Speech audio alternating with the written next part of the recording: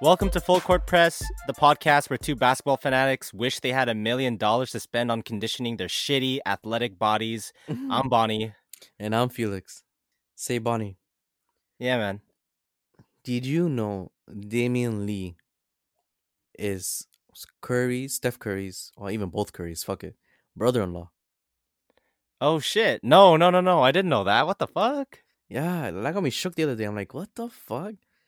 Like, and then when only saw that when Dame on Instagram when Damian Lee hit that game winner against the Bulls, and Sadaya, I think her name is Sadaya. Sadell. Sadell, yeah, was cheering him on. I'm like, oh, what? Wait up, and I fucking searched up on Google. I'm like, what the fuck? How is this not talked more? Yeah, man. Honestly, like Steph is just keep making sure that, like my brother-in-law is like gonna stay with me at all times, making sure this dude doesn't fuck up with my sister. Yeah, I completely respect that. Nah, that's funny, but that's real cool. but at least they're keeping the ball in the family. Basically all three of their kids has like someone in the NBA playing ball. Exactly. Yeah. Yeah, man. All right. So for this episode's positive affirmation, if you guys are also wondering where we're getting this from, please go ahead and follow Third Eye Thoughts on Instagram. They have great inspirational and motivational content. So for this year, Happy New Year, Felix. Happy New Year, Bonnie. In this new year, I hope you guys live louder. I hope you laugh more. I hope you sing at the top of your lungs. I hope you drive with the windows down and let the wind rustle through your hair. I hope you hug. I hope you kiss. I hope you surround yourself with people who make you feel alive. I hope you become the type of person that brings good energy wherever you go and the type of person people want to be around. I hope you speak what's on your mind, that you raise your voice for injustice, that you tell others that you love them instead of waiting until it's too late. I hope you live louder and shine brighter because this is your year. Yeah. Fuck, bro, that was fucking beautiful. I know you're a singer, so give me a note. In this episode, we'll be talking about the king. No, not Mufasa or Simba, you Disney loving hooligans. LeBron. But before we dive in, Felix, please talk to me about this week's games in the NBA. Say no more, bro. Let's dig in, because I have a few teams I want to talk about. First team will be the Hawks. The Hawks continue to impress me. I'm not surprised where they are right now, but they are impressing me early. They started 3-0, but now 4-3. It's a rough schedule. They face the Nets twice. Um, but honestly, if they keep going the way they're going and maybe hit the sixth, fifth seed, like I'm not surprised. I wouldn't be surprised if Trey Young is in an MVP conversation, right? Mm-hmm. I'm not surprised he's excelling because the media kind of bestowed excellence on him. Like he proclaimed, I guess he's the king of Atlanta. You know what I'm saying? Now that's Quavo, bro. but he's coming because the media is on for Trey, and the Hawks management, they went out. They got some good pieces, enough like help. Like now you can't say that he doesn't have help. Maybe you can say he doesn't have another star, but there are stars in the making like John Collins. I'll touch a little bit on Cam Reddish, right? But this is a very good young Hawks team. I don't know if you saw. I'm pretty sure you did. But Nash, when they faced the Nets, he didn't like the way Trey Young was playing, and I quote: "It's only 3 words, but it's not basketball." But like I said in the previous episodes, I was kind of skeptic when Trey Young came in. I had my doubts. I had my suspicions because he was he was small, he's a very small guard. I didn't know how he's gonna transition to a tougher league, right? Like I'm not saying like it's not like the fucking 90s where he gets pushed around, but still, he's a very small person, and I didn't like. Nash was complaining about the call where he went by a defender, and instead of going all the way to the basket, he stopped. He went a little bit back to take a shot, but the defender behind him ran into him, right? So instead of going for a shot or a layup, he went straight to the free throw. He's actually averaging 10 free throws a game. And there's a lot of a lot of circumstances where he's shooting 16, 15 free throws in one game, right? I get what Nash was saying, but at the same time, like for a person like Trey Young to come into the NBA, he knows he doesn't have all the advantages. So why not create advantages for yourself? And I guess he's making it work. He's getting the calls. That's why I opened up when the media has a powerful is powerful, right? When the media bestows you a star, you get the star treatment, and that's what he's getting right now. If you want to know a little bit more, he's averaging 28.6 points per game, 9.1 assists, 4.1 rebounds, shooting about 44 field goal percentage, and about 33% from three. I want to see that a little higher because I know he can. Hopefully, around the 40% if he really wants to be a real and he wants to be a threat for an MVP. And there's as a whole, as a whole as Hawks, they're second in NBA scoring, averaging 117 points a night. They're only behind Bucks. They're grabbing 40 rebounds per game. I think that's about like one or two best because they're big mans. John Collins, Clint Capella, DeAndre Hunter. They're very agile. They have a lot of they're energy guys. They're very good energy guys. They play really well. Let me talk about Cam Reddish too. Cam Reddish is fucking low key, man. Like I think everyone forgot about him. I forgot about him for sure. Like I can talk for myself. Like last year, he had like a quiet year, not one for the Hawks to expect from them. Not even I expected a little bit more from him as well. But he was coming from injuries with Duke. But what really impressed me of him was his one-on-one defense. Yeah, like his on ball defense is very underrated in the league right now. Yeah, I'm actually very happy. Like he's getting the maybe he's not getting the spotlight right now because I think he's still going under the radar. He is underrated right now, but like he adds that X factor for the Hawks. Like I mean, as if he develops in 2 3 years to become the person that he can become because he does have the potential to be. In fact, he could be 18 points a game, you know, and that helps a lot. That really helps a lot with Trey. Yeah, man. Because the way I see Cam Reddish right now, man, I kind of see him developing like A three the and D. yeah, but I exactly a 3 and D, but also like the play style of like a Marcus Smart. You know what I mean? The dog mentality. Exactly. Yeah. Like I think that like with obviously with more experience, because this is obviously what his second year in the league. Second year in the league. Yeah, like he's going to flourish defensively. I think he could probably make eventually at one point in his career like um all first defensive team, you know? All I defense mean, first team, yeah. he does have the potential for that. He kind of gives me that Colin Sexton defense vibes. You know, he's Yeah. another dog. The guy's a fucking pit bull, but like a young pit bull. You know. But yeah, no. But I talked about Hawks facing the Nets. What do you think of Brooklyn Nets so far? Before I get into my little banter. Yeah, like the Brooklyn Nets, no surprise for anybody watching them right now. They're probably going to be the favorites to come out first in the East by the end of the regular season.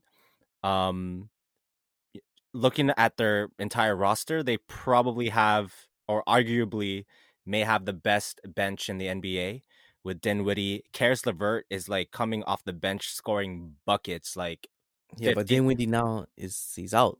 Yeah, he's out now, but I'm saying like in general, like even him like not playing, like you still have role players on that team buying into the freaking culture, you know what I mean? Like you have I know you'll be talking about Kyrie and Katie in a minute, but like you have Jared Allen, you have Karis LeVert, you have Joe Harris is even streaky at times.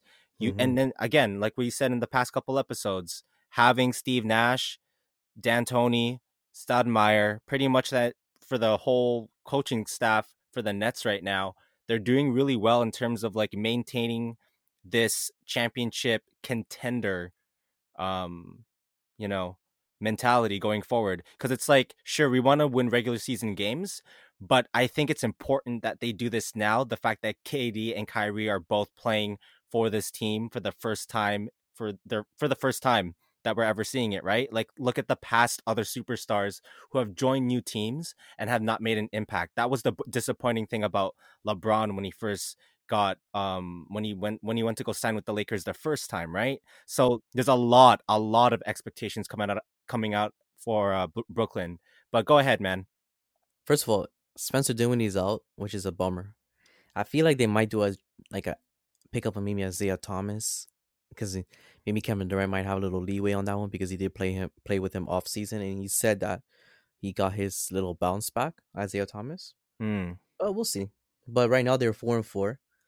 These motherfuckers, bro, they're efficient as fuck. KD and Kyrie, like Kyrie shooting 50% from the field, um, 42% from three. Kevin Durant shooting 51 from the field, 45 from three. It's a crazy firepower, man. Like just looking at those numbers alone, you're thinking, oh, like that's a scary thing. That's actually fucking. You don't want to deal with that shit as a defender, right? Because you'll be fucking spending so much energy defending them. But those two alone, obviously, they have more players who can bring that firepower, like you said. Um, so their four losses from Hornets, Memphis, Hawks. You know, they had the chance to ice the game against the Hawks the second time, right? I think it was January 1st, but they didn't do it. I know Shannon Sharp is laughing at that, bringing to Skip Bayless or something. But I want your opinion on this one because this is probably not a very. I think people are not really talking about it. But in the Hawks game, the first one, December 30th, I was watching the game. It was like 145, 141 Nets, right? Durant was this is the 7 minute mark of the fourth quarter. I think it was like 6 minutes, something like that. He checks in, right? So he's checking in and he's at 10 and 20. Very efficient, right? And Kyrie Irving was 5 and 18, right? But even before I get into that, just so you know, no, let me ask you this. Who do you think is shooting more field goal attempts between the two? I'll probably say Kyrie. Yeah, so Kyrie is shooting 20 to Durant's 17 and a half, right? Yeah. So now going back to the 7 minute mark or 6 minute mark, how many times do you think KD shot when the moment he checked in the fourth quarter against the Hawks? At the 7-6 minute mark of the fourth quarter for KD.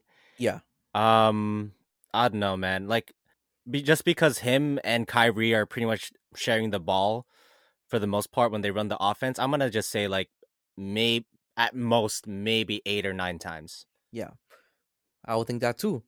But he only shot twice. Oh shit. He only shot twice, bro. And you know what?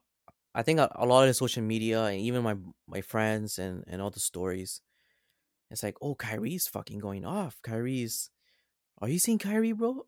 Oh, he's so efficient, he can't miss, right? Well, it's nice to see a player take over a game, right? Like, don't get me wrong, I would love when KD just fucking go off, or Kyrie, or Jason Tatum, Harden, like Luca, those guys you like to see going off. But the thing I have a problem is Kyrie. So KD only shot twice. His first shot was about 5 minutes after he checked in, which is too long, right? You already know how it's always about the touch and feel with the ball. Like if you don't have the ball in your hands too long, you haven't shot it, you're losing that rhythm, like right. So Kyrie went 5 and 10, so he took about 8 more shots than Cameron Durant, right? So I know he's like doing his killer crossovers and his signature fadeaways and his fancy layups, but as a basketball fan, I do keep saying how does a leader make everyone eat, right? I don't think Kyrie makes people eat. Those final minutes in the fourth, he kind of made everyone look like a role player. He kind of made Kevin Durant look like second fiddle to him, like even like I want to say he was a made Kevin Durant look like a role player, but along those lines, right? Because KD was just standing there. Everyone was just watching Kyrie go off. Like it was just a solo show, ISO, right? And I'm not saying the shots he took was difficult, right? It was just like he works on that game. So like I'm not gonna say those are difficult shots or those are dumb shots or all that crap, right? because he does that on a nightly basis. It's just like, how are you gonna? Hawks is not a great defensive team, so how are you gonna when you go against the Clippers or Lakers or Bucks or Philly, right? Like, you can't be doing that. You got to involve everyone else, right? And I don't think it's a problem now. I feel like he might fix that later, because you have a coach as Nash, right? And Nash was, those moms, the mom cooks for the whole family, and they're the last one to eat, right? Mm-hmm. That was Nash on the floor. He made everyone eat, like he gave them a buffet. And then when Nash is like, okay, yo, my turn, and then he goes off, you know. Kyrie doesn't do that, right? And I think Kyrie proclaimed himself as king of Brooklyn Nets, Brooklyn Nets. He's not king of Brooklyn. He's the king of Brooklyn Nets. And like, he has a more dominant and dominant, strong personality than Kevin Durant. Kevin Durant's like a laid back, silent leader. I don't mean to interrupt you, but going off on what you're saying right now of Kyrie, like, he's more of like the instigator in terms of his personality, and Katie's more laid back. Yeah, I think that relationship works when it comes to championship contending teams, and I will explain why. I recently, from the last episode when I told you I got Mamba Mentality, the yeah, book, right? Kobe's book, like how I play for okay, Christmas. Pretty much there was a section there, and he pretty much laid out all the other teams and players. It was a very, very short list of players and coaches, and even players and teammates in general, where you had a teammate that was the instigator and a teammate that was very chilled, because you needed two opposites to make something flourish on the floor, and it worked. So like this may possibly be a sign that maybe Kyrie could be that person to be like, pushing and saying, yo man, you're supposed to be on this side of the floor, where like Katie's just like, playing unselfish basketball for the most part, if he can. Um, but it's gonna be so hard because, like you said, his hezzy is freaking dope. In transition, they're fucking sick. Like it's gonna be so hard to see how these two play. But also, when Katie was playing with the Warriors, there was a clip that I saw recently where I forgot which team they were playing with, but Katie, Clay, and Steph were all in the perimeter, and they were all pointing at each other, like, "Yeah, give him the ball, give him the ball." Like, yeah, but right now I still think it's kind of new. So we'll obviously see how the relationship on the floor and off the court will flourish, right? yeah. But like, what I was trying to say with the leadership stuff, I wasn't saying it was a bad thing. I'm just saying that if you're gonna take that role, you have to find a way. Like, you can't win basketball like that. Just solo, like ISO to the end. You see it with Harden. He can't do it, right? And I just feel like, okay, he scored 17 in the fourth, right? So why am I busting his balls and shit? I'm not busting his balls. What he can bring. It's like, what happened if, like, let's say you're going off in a fourth, and then defense actually is happening in the last 5 minutes, last 4 minutes, right? If everyone is cold and you're the only one hot, and then they clamp you down with the defense, how are you gonna get everyone to eat? Especially when you need big shots. I'm not saying KD can hit big shots or all that shit, but I'm just saying it's harder to hit big shots when you're not in rhythm. When you all you do is watch one person play ISO. And if you want a little bit more, it's not like the first time KD played like that. Russ was kind of like that, where he was ball dominant and KD never saw the ball for a while. Then he just puts up frustration shots, right? At Mm-hmm. least to get in a rhythm, right? Yeah. You never saw that Golden State. I think the best version we ever saw of Kevin Durant was in Golden State. Super unselfless.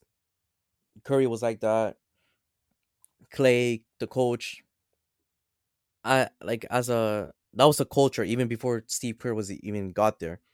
So I'm not gonna talk too much about Kyrie and Cleveland, because LeBron was there, and I felt that was LeBron's role. LeBron was the leader there, and Kyrie was able to do his shit when he was with LeBron. But when Kyrie asked for the trade and he went to Boston, come on, do you actually see he elevated Tatum or Brown? Yeah, no. No. No. Do you Yeah. even think that they even had the potential to be that just because it was overshadowed by Irving? No. And then when Kemba came, I wouldn't even say that, but Kemba was a very selfless player too. It's just look at Tatum, look at Brown now. He didn't elevate any of them, you know. So my problem will be if this continues to the end of the season, to the playoffs, when the games count more, and obviously, defense is always it's always a thing. And I'm a big believer team basketball always wins. Like you see the Spurs in the past, the Lakers are like that too. Bro, even the Nuggets last season in the The postseason, in the Nuggets. playoffs. Like, Lit- yeah, you you never know. know? You never knew who's gonna come up in the Nuggets, right? You never know who's gonna have a big game. Yeah. With like taking the shots that Kyrie's taking, and obviously he takes more in the fourth. Like I get it, that's a big ball energy. Like I'm not saying stop shooting because like Kobe Bryant's famous quote, like if I'd rather go 0-20 than 0-9 because after 0-9 I felt like you lose confidence or you stop shooting. I'd rather go 0-20 because I still believe, right? But you gotta do more than that, right? So, but like I said, like in the first episode, I thought that my biggest problem would be the Nets defense, but so far, per 100 possessions a game, they allow 106. So that's about eighth best in the NBA. It's just a few games. It's a few games in. Um, I don't think they played great offensive teams. Well, I mean, Hawks did. Like let Hawks drop 141, but I don't think it was gonna be much of a problem than I thought it was gonna be in the beginning of the season. It's just I just want to see how they're gonna finish games against better opponents, right? I don't think they haven't faced a great opponent except for Boston in the Christmas Day, but that was a blowout. Hmm. But no, but they're eighth best, just a few games in. If you want to know who actually leads the NBA in defense efficiency is Philly, but Raptors are second, which leads to my next topic. What the fuck is going on with the Raptors? Bruh. Tell me, you tell me. So the Raptors right now are, first of all, it's not surprising, right? Because I am like a diehard like Raptors fan, obviously. Um I'm wishing that they will actually make the playoffs this year. The only main difference is obviously with the loss of Marc Gasol and Serge Ibaka and even Ronde. Yeah, Right? It's we don't have big men. We don't have big men on the boards. And Pascal's also like really disappointing right now. But with that yeah, being said, that shouldn't be discouraging. Obviously, it hasn't even been like the first 15, 20 games yet. but it's not only So Siakam though. It's not only Siakam. right, right. And the thing is that even that game, not the game tonight against the Suns, but our last game, against who did we play last game? Man, we're losing so bad now. I don't even watch their games. Anyways, Yeah, I forgot who they're playing. But all I could remember is the Raps had so many good open looks for threes, and they just could not knock one down. The thing is, I could see how they're second in defensive efficiency, but it's just the fact that right now, what Fred VanVleet said earlier, with the press conference and interviews, they have to find like the rhythm kind of thing. I'm just paraphrasing, but yeah, like they're not the same squad, obviously because of the two, big dudes, the front court that aren't there. And like I said before, Aaron Baines, Alex Len, not gonna get that done, you know.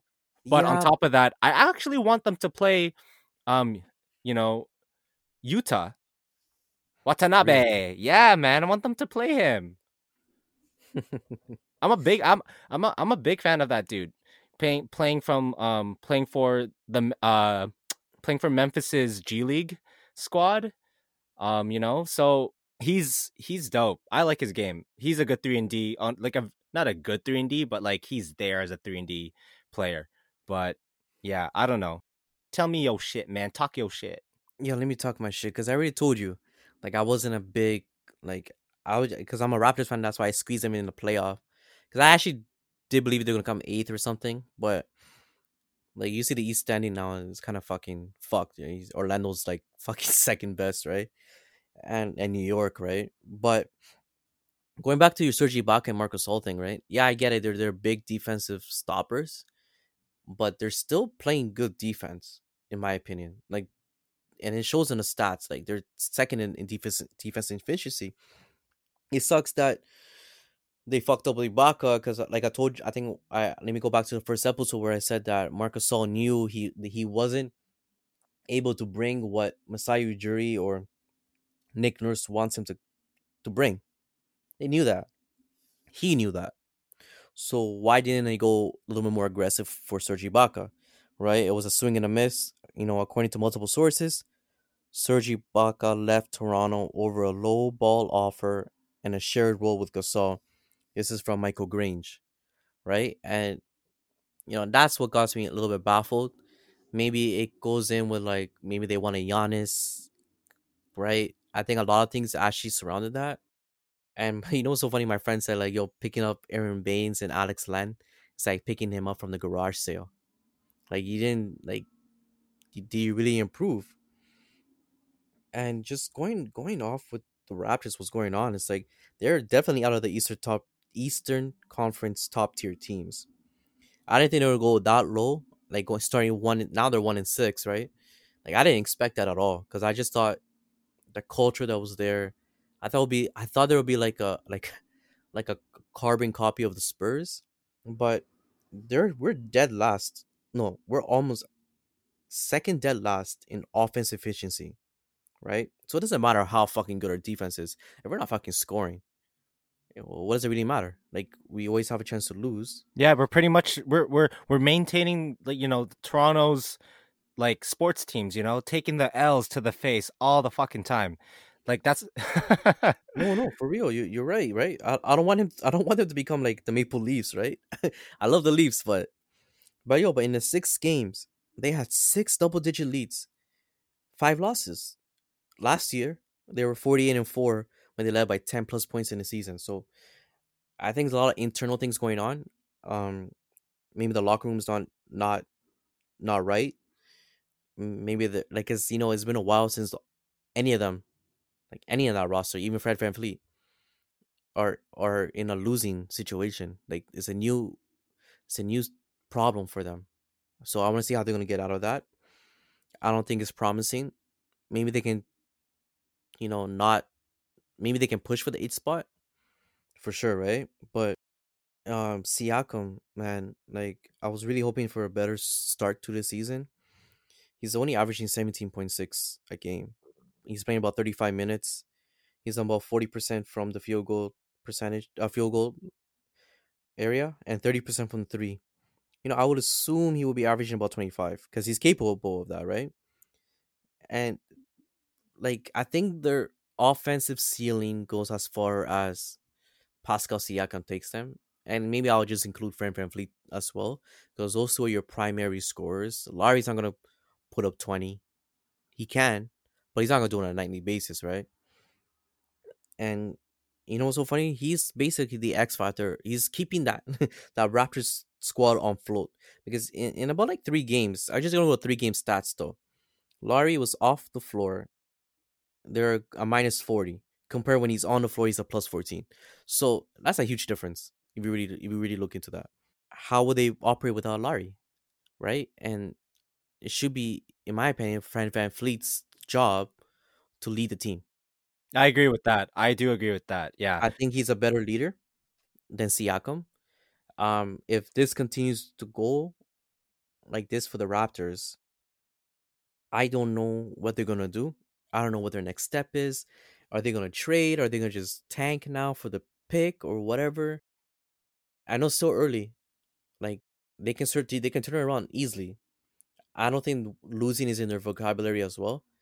Um, and Nick Nurse is not shy calling people out, right? Calling him like I think people I see in stories. Oh, are we gonna play Malachi Flynn? Right? But Nick Nurse knows that okay, Terrence Davis is not playing well. Matt Thomas is not playing well defensively, right?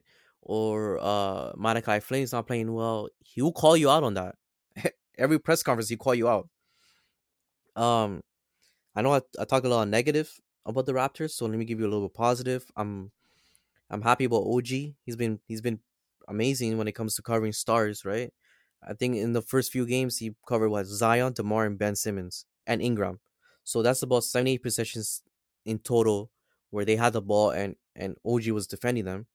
He only allowed 16 points. Take that in. And these are all capable scorers, right? Maybe not Ben Simmons, but for sure Zion, DeMar, Ingram. Yeah, because they get the ball. Yeah. So yeah, that's my T. But they're currently 1-6. I actually had them come in eighth, like I said, but I'm not sure if they're gonna make it. Do you think they're still gonna make the playoffs? Do I think the Raptors are gonna make the playoffs? Yeah, still, yeah. Yeah, man, I'm a believer, bro. I believe, man. I believe. I know something in there, man. There's some spark in there, like with Fred Van Fleet. Pretty much, I agree with you. He should be the leader of this team instead of Siakam. I think everybody's still getting off like the high of Siakam winning like most improved player. The thing is, the only guy right now that I could see coming off a most improved player and consistently doing well throughout the past couple of games and even throughout their careers right now as it stands is Brandon Ingram, and off the top of my head also Giannis. Like Mhm. MIPs pretty much sustain and solidify that award because they're always like chasing someone or chasing something to be the best that they can be. And even Ingram said, "Yo, I like mirror my game after KD." He was actually proclaimed like a carbon copy of KD when he came in. Remember? Yeah. And like, that's not a bad thing to like look up to. That's not a bad athlete to mirror your game afterwards. And that's what I love about the game is the fact that you could have players from, different heights and body types and stuff, but then it's just the style of play that they inhibit within themselves that they can manifest on the basketball court, right? So when it comes to the Raps, I don't think that could be Pascal anymore. I don't think Pascal could. I think he'll have spurts, but I don't think it'll be consistent. And I Yeah, think, and I think right now because it is a point guard or shooting guard or just a guard in general, it's a guard's game right now in the NBA. okay. Fred No, Van no, you're Fleet, right. right? You're Fred right. Van Fleet has to like step up, and he has been stepping up. But the thing is, with that being said, you have to put the right pieces. It is like we consistently have the right pieces right now in the squad because the chemistry is there. But the thing is, it's not being performed on a high level on the court. Like Yeah. missing shots, like incorrect hands in the passing lanes, like it's even sometimes entry passes into the paint. It's not working. It's not working Yeah. out. So Nick Nurse has to obviously reevaluate the program and maybe again, like you said, try Malachi Flynn or but at the same time, it's like here we are playing basketball. If you're a rookie or a sophomore, you got to earn these fucking minutes, son. No, for real. You gotta earn every fucking shit Right? you can get. So it doesn't matter if you're a freaking first round pick and you're within the top 10, picks of the first round. Like, sure, you can get playing time, but if you're not like putting in the work throughout practice, even throughout like, um, times when we don't have a game, there isn't practice, like who's actually working out when there isn't a game beforehand or who's actually working out on their off time, you know what I mean, who actually wants to be the best that they can be to be the greatest, right? Hmm. But yeah, man. But let me go to one more team just for before we go talk about LeBron. Why is the Hornets not? First of all, I thought fucking Lamelo was starting, but I thought Terry Rozier was just coming off the bench and playing more minutes. But he's not even fucking starting, and he's not even averaging 30 minutes a game. And he's your third pick of the NBA. And you actually want to compare them to rookies. He does have a better case right now, becoming a rookie of the year. Tell me why he's only playing 24 minutes a game right now. Well, yeah, right now, but in the beginning of the season, he was only playing about 19 minutes. So obviously now he's playing. Now the coach is trusting him more to run the offense and play more minutes, and he's been having really great stretches. So tell me why he's not starting. Like, what do you think? What possible reason why they're not starting their basically franchise cornerstone now? I have a couple points for that. Go. So the reason why I feel like he's not starting as a guard is a discipline, two social media, and three, the overall um backstory that basketball fans has had since he was playing in Chino Hills as a kid. Okay.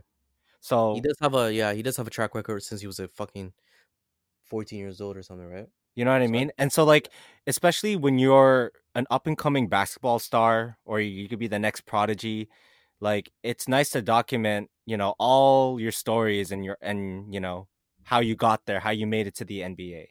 yeah, But the one thing, especially recently too, against the Sixers, when LaMelo, got called for that flop and he went against the NBA's anti-flop rules, right? yeah, Like stuff like that, that kind of bother me as a fan. Um, and I honestly think I don't know how he operates in that locker room. Like to me, when I put like if I were to run a Hornets scrimmage and I had starters versus bench warmers, or just not bench warmers, but just the bench, and I had Terry Rozier and LaMelo Ball, like I feel like that looks confrontational on paper. Like if hmm they, you know what I mean? yeah, So I don't know really the relationship right now that LaMelo Ball has with Gordon Hayward, with Terry Rozier, with Devontae Graham, Miles Bridges, um, PJ Washington. Like I don't know the relationship that flourishes in that locker room, because the hmm thing is, whatever happens in the locker room or whatever happens, as a squad, that will stay with you until the end of the season, especially if you're LaMelo Ball.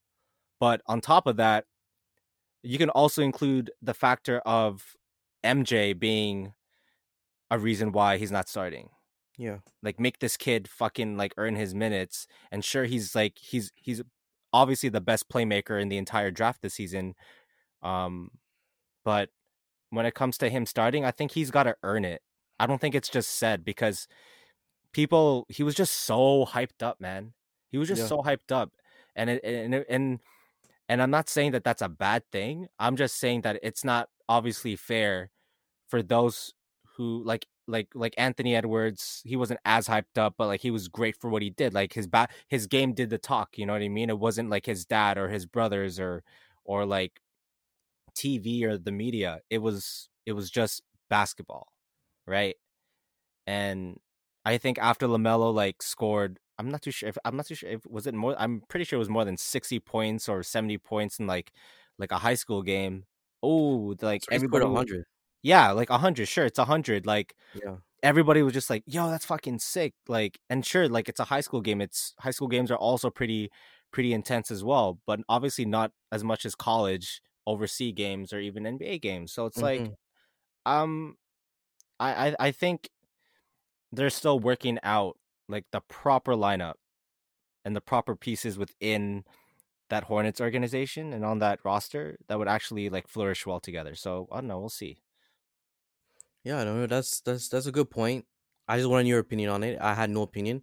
I was just baffled why he's not playing. Like why he's not playing fucking 30 minutes. Like I don't really care what he brings, as long as he can keep it out of the court. Like he's your franchise cornerstone. Play him, right? Okay, let's talk about LeBron. His birthday just passed, so he's 36 and he's still going strong. Honestly, he might play till he's 40. He might be VC for that most season played in NBA history, right? Yo, fucking LeBron's been playing for 17, 18 years, so might have some young people listen to this, but he's a four-time champ with the Miami. Well, two with Miami and one each with Cavs and Lakers. All those four championships, he was the four Finals MVP. He was the first ever to win that in three separate teams. He won four regular season MVP, two with Cavs and two with Miami. Last time he won was 2013. 16-time NBA All Star starter. He won three times the All Star MVP. He's a 16-time All NBA selection, six-time All Defensive Team, Rookie of the Year, three-time Olympic medalist, and USA Basketball Male Athlete of the Year. This is a lot. I didn't even include he's a third all-time scorer in the scoring list, eighth in all-time assist list, and he's eighth in triple double. Right, so he basically has, in my opinion, the most decorated, statistically speaking, career in NBA. Right? I don't. I'm pretty sure you can agree with me with that one. He also has a track record where every time he leaves a team, every team drastically gets worse. Happens twice with Cleveland and once with Miami. And I think he's probably the only player who came into the league with so much expectation, right? And he like you know what Doc said, like we allow Michael Jordan to grow into greatness because we were just so anxious to see how far he can go. Yeah, yeah. We were like everyone like back then, right? So anxious. Oh, what's his ceiling? And then boom, you see in the '90s, 6 for 6, right? Best player in the world, GOAT. Um, LeBron came in, and then I guess I guess he added a little heat because he got a tattoo in his back. He self-proclaimed chosen one, right? Mm-hmm. And the only like the media, the coaches, the players around the league, they didn't want to allow him to reach greatness, to reach that greatness that maybe surpassed Michael. And guess what? He still became great, right? And yeah, and one thing I actually fuck with LeBron so well, it's he did not bring any drama at all. There's like no story in the tabloids about him, right? Mike had his gambling addiction. Fucking Karl Malone impregnated a teenager. Fucking Kobe with his rape accusation. Like, and even if those are all false rumors, the media somehow just bring it up in the air. But that's the thing, though. That's the thing when it comes to like success. It's just Yeah, like, they make sure like, yo, this guy should make sure. Oh, let me bring this up again so people know who he really is. That's why Karl Malone right now, like, you can respect him as a player, but if you talk about as a whole person, you don't really respect him because all the stories are out there about him and how the media proclaimed him as, right. Um, I can keep going with his accomplishments and everything, right? And uh, I guess, well, you know what? Let me ask you this question: What is in your opinion your favorite LBJ moment? my favorite LBJ moment. If we're talking career wise, obviously would probably be the 2016 finals against the Warriors. Okay. Um, being down 3-1 and winning it in four, and then beating obviously the 73-9 Warriors squad, which is obviously the highest win to Mm-hmm. loss record in NBA history. I think that was really important for him because obviously it's been a long, long time since the city of Cleveland has ever won any type of professional sports championship, but he was able to bring a championship to his hometown. And I think that's like Mm-hmm. every NBA player's dream is to Yeah. obviously play for their hometown, but then also win a championship for them. Yeah. And at this point in his career, like throughout the regular season, when he played in Cleveland the second time between 2014 to 2018, like he was averaging only 26 points, 7 rebounds, 8 assists, and like 2 steals per game. But his playoff stats were like literally almost a triple double in within that era. Within 2014 to 2018, when he was with Cleveland the second time, he was averaging 30.8 points a game, almost 31 points a game, 10 rebounds, 9 assists, 2 steals, and like 2 blocks. Like Mm-hmm. throughout the playoffs, to score 30 to 31 points consistently in a playoff game or throughout, the first, second, third round of the Eastern Conference Finals at that time, like obviously we got the gist of it with LeBronto.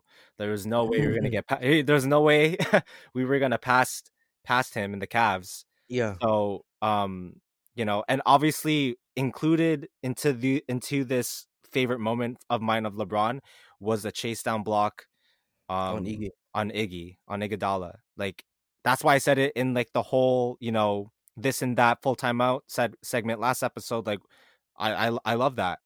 It's crazy because in that moment, 2016, when he won the chip, to coming down 3-1, I think it changed everything drastically, not only for him, but for the NBA. Because remember I told you like LeBron's playing like he don't give a fuck anymore. He don't give a shit what anyone says.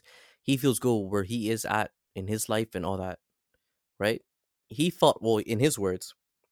He said I felt like he was a goat, right? As arrogant it may sound, whatever it is, if he feels that way, that's fucking pretty dangerous. Because now he can go on the court.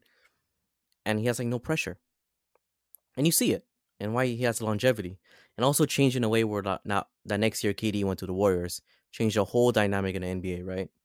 Mm-hmm. Um, my favorite moment for LeBron, I'm gonna go, I'm gonna go pretty young. He was fucking 22 years old, and he brought, I think, probably the shittiest team to the NBA Finals. The Big Z was there, Drew Gooden, Darnell Marshall. Bro, that team was so trash. And he went to this, like, I don't care he got swept by the Spurs. Taking Cleveland alone to the finals, that's a bigger accomplishment than itself, right? And but even before going to the finals, they faced Detroit Pistons and he scored what I think is probably the best game he ever played. 25 straight points, and he scored 29 of the last 30 points in the final 16 minutes against the Pistons. And you know how well the Pistons was on defense, and that whole team was basically Spurs in the East, right? And he went past that.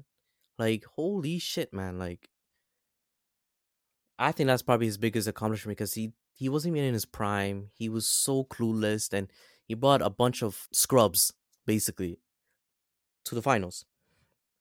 And probably my other favorite moment with him was always going when it was just him before Miami, going against Boston. Like, I think I can proclaim him as king of Game Sevens because he always shows up in Game Seven. That game's 2008, 2009 playoffs. Where he had that crazy dunk on KG. That was a good. I love that moment too. But he's in one of the Game Sevens in 2008. He scored 45 points.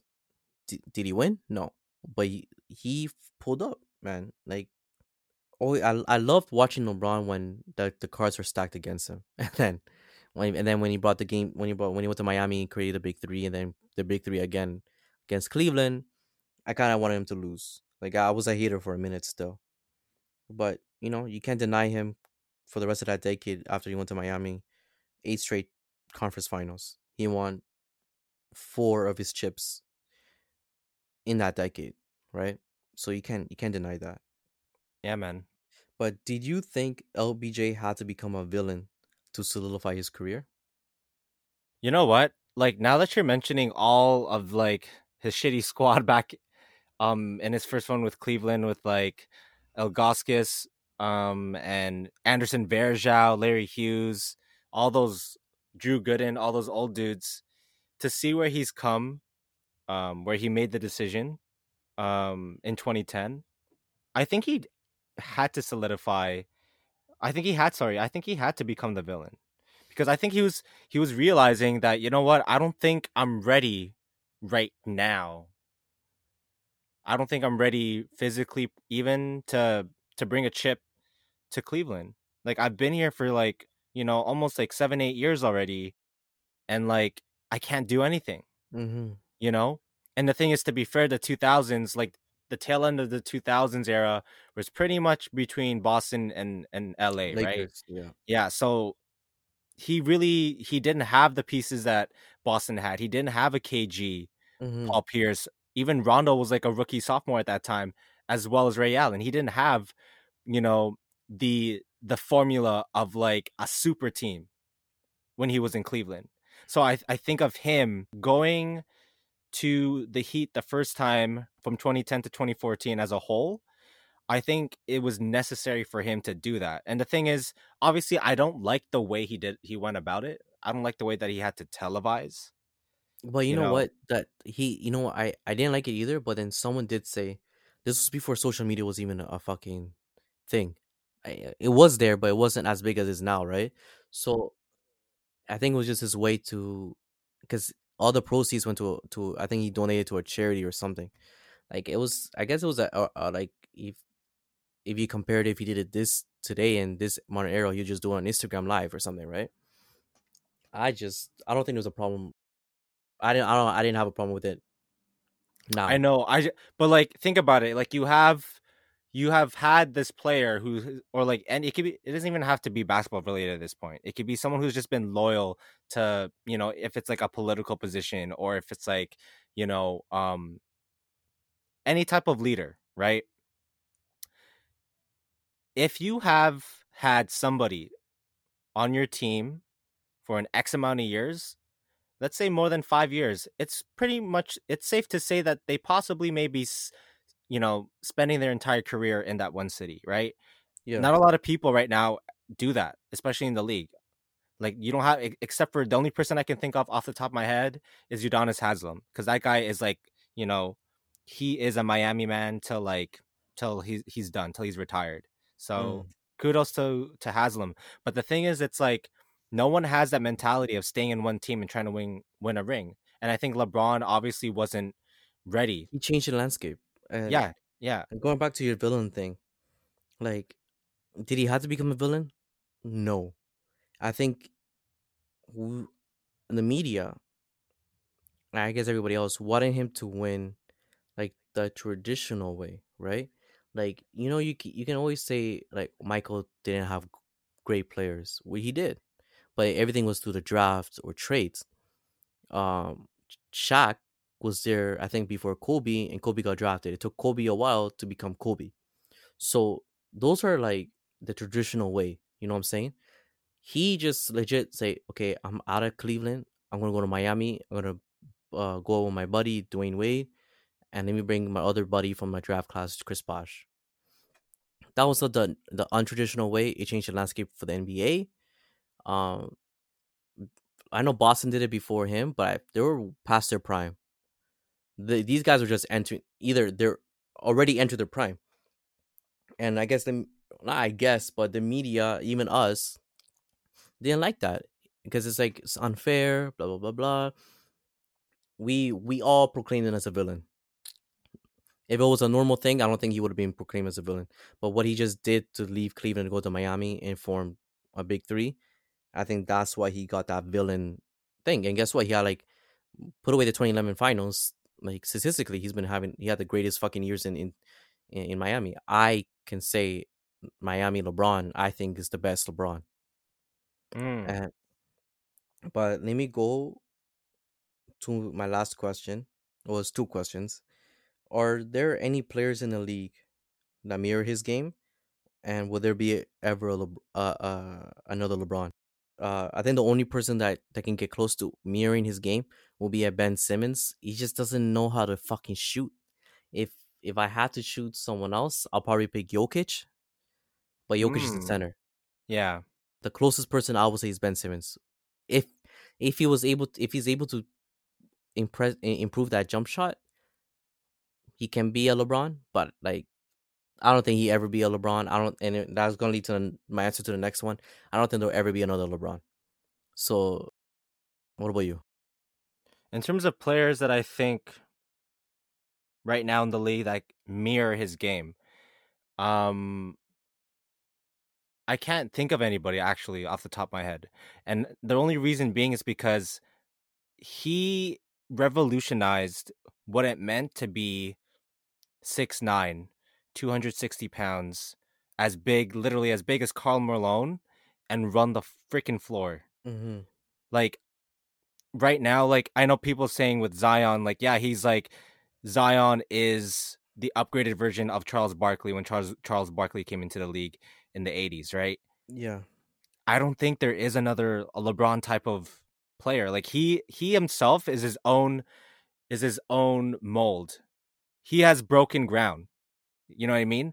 And I think right now with the players in the league, I don't think anybody could actually mirror his game, because obviously as you grow older, you're obviously not going to have the spurts of you dunking all the time unless obviously you're LeBron, you can do Yeah. that. But look at Vince Carter. Like he developed a better jump shot for his three-pointer by the end of his career, right? Hmm. Um I can't think of anybody off the top of my head. Like if I was thinking probably off a fast break perhaps if it was really needed, and just like, versatility and strength and power, I would just say Giannis in terms of power. But when it comes to just mirroring his game, I think LeBron has, like, out of everybody in the league right now, no one can match his basketball IQ. It's just too good. It's Chris Paul.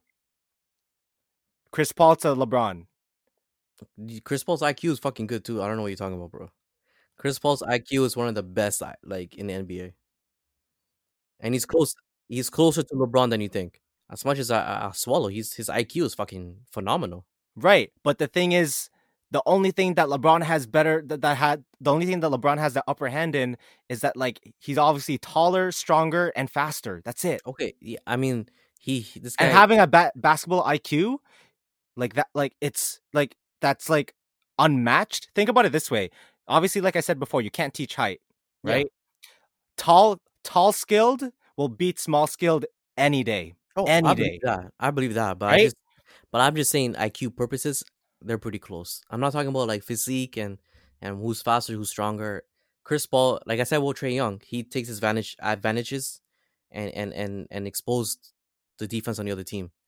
But LeBron, LeBron's still number one. That's what I'm trying to say. But Chris Paul's is behind him. But Will there you ever know, be another LeBron though? I don't think so, man. I don't know unless it's his No, offspring, I don't think unless it's his so. son. I don't even think his offspring will be as good as LeBron. I don't know, man. Like my mom says, anak, the ball is round. Anything can happen. Okay. Yeah, man. I'm telling you. It's just he's just a phenomenal like athlete. Unmatched. Like I know Kawhi gets that Terminator thing, but honestly, the real Terminator is fucking LeBron. His longevity is fucking unmatched. I think if I ever think about LeBron, I'll always the first word that always come to my head is longevity because he takes care of his body. He's 36 going strong. Yeah, man. The way that Pharrell uses like lotion and exfoliation on his skin is pretty much what LeBron does for his body. You know what I For mean? real, man. For real. Yeah. So yeah. All right. So we're gonna end off this episode with a full timeout segment. We really quick.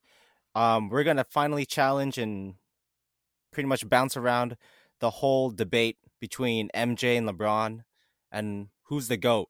So Felix, what are your opinions on this, man? You know, if I had to choose, right?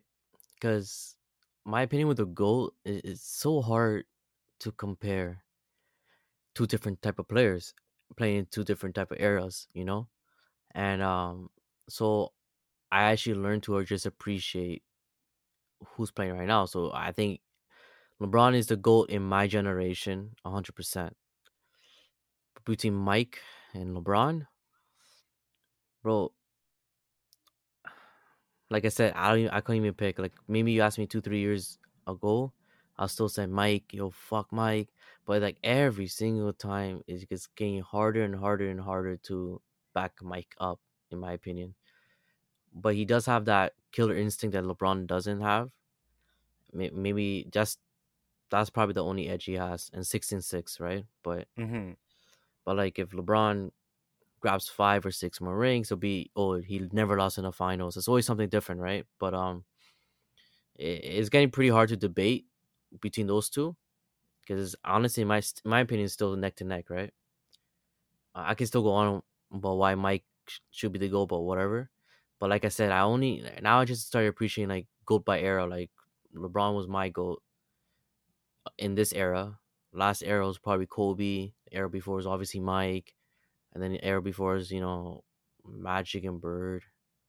Even or it doesn't matter. A goat can be whoever the goat you think it is, the person you like watching the most. Yeah, exactly. Yeah. But but like that whole debate stuff. If you want to get technical and all that shit, it's getting really really hard to. It's not even lopsided. It's like in my opinion, it's neck to neck. But what about you? Okay, man. So first of all, with the whole MJ versus LeBron thing, I pretty much would like to say I agree with you 100%. I think it's pointless. I think we should just appreciate like the players from which eras and decades they ruled supreme. But yeah, I honestly think it's fucking pointless and dumb as shit. And there are a couple reasons why. So hear me out on this, all right? So first of all, both MJ and LeBron, like they would both thrive in any era, right? It's Yeah. out of the question to compare players from different eras, not just in basketball, but also in any sport. So if you think about baseball, Babe Ruth and Barry Bonds, or even in hockey, like Wayne Gretzky and Henri Richard, who won the most Stanley Cups in hockey, right? hmm So we all know that Prime Jordan could survive in today's game, Well, oh wait, right? sorry. Just interrupt right there. If you just want to go like that, I think Jordan would have much more easier time if he played in this era than LeBron would if he played in their era. I Okay, think Michael will thrive more. But yeah, okay, so go on. I'm about to get to that. Like, Okay. yeah, like we all know that Prime Jordan, like he could survive in today's game, right? Yeah. But I kind of get like disappointed when I hear people say sometimes that LeBron couldn't make it in Jordan's era. He Like, would have. right? He would have exactly. Like He the has that dude big is six body. nine. Yeah, he's six Maybe nine. he'll get a little bit more injuries for sure. Yeah, he's But 6'9". He has 250 pounds, arguably the best pure athlete in the NBA that the NBA has ever witnessed, right? So I'm confident in saying that he could probably go up against, the bad boy Pistons and probably take a charge from Bill Laimbeer or even like, give a couple shoves here and there or even go up against possibly the Celtics. But obviously the 86 Celtics teams is like the best of all time yeah. in like, in stats and just like all around basketball. So can't we just, agree that both MJ and LeBron would have dominated in any era and move on? That's why I kind of find it so redundant that people always have this like conversation about it or like try to debate and argue about it. Another second point I want to make is first of all, this is the whole MJ and LeBron, who's the greatest of all time, is kind of pointless to me, just because their play style isn't the same. They're not the fucking same player, right? Like their play style isn't the same at all. Like the only player that was only able to emulate exactly what MJ did is Kobe, Mhm. right? LeBron has always been more of like a magic type of player, or even like an Oscar Robertson, like always sharing the ball kind of thing. And and Jordan obviously did that in the latter parts of his second three-peat, but at the same time, MJ took also way more shots than LeBron, right? He took like career average 30 points to LeBron's 28. Yeah. And LeBron has been averaging 7 to 8 career assists to MJ's 5 career assists. Yeah. So when I sometimes hear, but wait, hold on, like LeBron is also a better rebounder than Michael. Like, really now? No shit. Like he's 3 inches taller and like Uh 50 to 60 pounds heavier. So when you compare, so when compared to Jordan, like they're just different types of athletes, right? yeah, because So he sorry, just because they LeBron took it upon himself to have all the roles. Like Mike was putting up those same numbers LeBron was doing like in the earlier part of his career before he got Scotty, and then Scotty was the floor general, and he just gave the only thing was just shoot the fucking ball, right? And hmm then when Dennis Rodman came, he was in charge of the rebound, and that was his only job, rebound and defense, and like that helped Mike do his shit. Like didn't have to worry about anybody else. Mike will be Mike, you know. yeah, man. LeBron, LeBron takes it upon himself to be like and whoever's on his team, he's still gonna try to get the most rebounds and like get everyone involved with the assists and everything, right?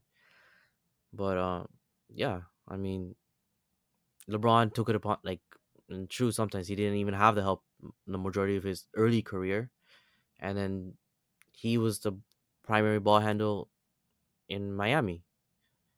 Maybe when he went to Cleveland, he took a little step back, but LeBron never had what Mike had, like just one person for doing one job and the other person do the other job, and Mike would worry just about him, right?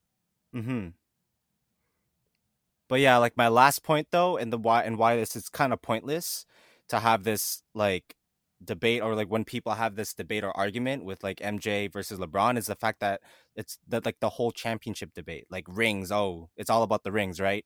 Like MJ obviously has six, LeBron's four, but then if people are basing it on rings, then why isn't Robert Ory in the conversation? Because he's got seven, or Derek Fisher, why isn't he on the conversation? He's got five, better than LeBron's four. Or So like if that's the case, then why Bill doesn't Bill Russell, Russell yeah, exactly? Then why doesn't Bill Russell join this whole GOAT convo then? Is it because he lost like one out of his 12 finals appearances? yeah, Just like LeBron lost multiple finals? So then let's just crown MJ with his six rings, right? So, but how about Bill Russell's teammate in Sam Jones, who won 10? Or hmm even John Havlicek, who also won 8. So it doesn't make any freaking sense. Like, why doesn't that count? Like Kareem also won 6 titles and is the NBA's leading all-time scorer. Where's his just due? I just don't know, man. It's just dumb and blasphemous to have an MJ versus LBJ debate or discussion. But with all of that said, we should just appreciate the game of basketball, right? For what it is, and the pioneers that allow us to have these conversations. Let's just appreciate that they were great in their specific era. And yeah, it's a privilege, it's a blessing, it's dope, it's what brings people together, and it's what brought you and I together, right? So 100%, yeah. so thank you so much, guys, for listening to Full Court Press. We'll catch you in the next one. Sayonara.